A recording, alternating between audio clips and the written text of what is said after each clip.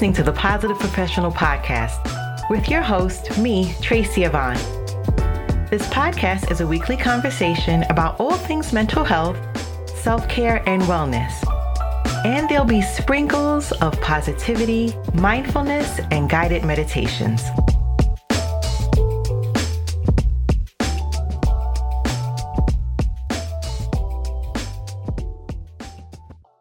Welcome back to Season 4, Episode 30. In today's episode, I'm going to be exploring a topic that affects us all, yet remains hidden in plain sight, and that's emotional labor. I'll be discussing the various forms of emotional labor, the toll it can take on individuals, and some practical strategies for managing it. Emotional labor is something we all engage in, yet it's rarely acknowledged or discussed openly. Emotional labor refers to the effort, both conscious and subconscious, that we invest in managing emotions, often to fulfill social or professional obligations. Now, this can include tasks like soothing upset customers, managing conflicts, or even offering emotional support to friends or family members. Some examples include customer service roles where employees must maintain a friendly and patient demeanor even in challenging situations. It can also occur in personal relationships, such as comforting a friend going through a tough time, or in parenting, where you may need to remain calm and supportive even in the face of your own stress. This is something that's also prevalent when you're providing mental health services. So what are some of the hidden stressors associated with emotional labor? One major stressor is the discrepancy between our authentic emotions and the emotions we're expected to display. This dissonance can be draining over time. Additionally, the unacknowledged nature of emotional labor can make it feel like an invisible burden, leading to feelings of underappreciation or even burnout or compassion fatigue.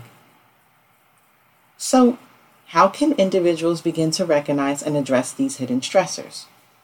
Well, I'm going to share more in the next segment.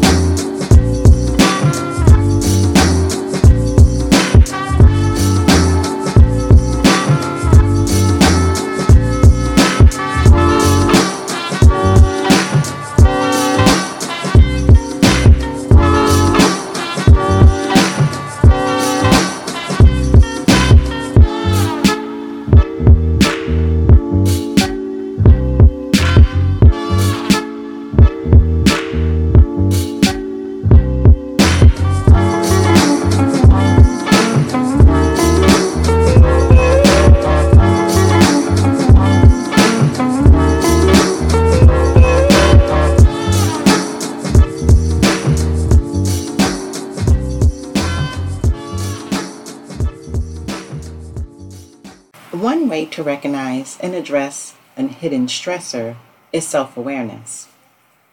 Recognize when you're engaging in emotional labor and acknowledging the toll that it may be taking on you is crucial. From there, it's about setting boundaries with yourself and others. Communicate your needs and limitations and seek support when necessary. And while boundaries are certainly important, there are other practical strategies for managing emotional labor. And another one is practicing self-care, which can include activities like meditation, exercise, or simply spending time doing things that you enjoy. Additionally, seeking outlets for your own emotional expression, such as journaling or talking to a trusted friend or therapist, can be beneficial. And before I wrap up today's episode, I do want to share some final thoughts. I would encourage everyone to remember that emotional labor is a valuable skill, but it's also something that requires care and attention. It's okay to prioritize your own well-being and seek support when needed. By doing so, you'll be better equipped to navigate the complexities of emotional labor.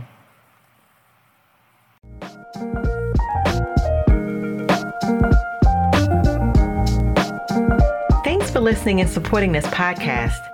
And make sure you're clicking the like and subscribe button. You can also follow me on Twitter and Instagram. Stay safe, be well, and don't forget to be the best version of you.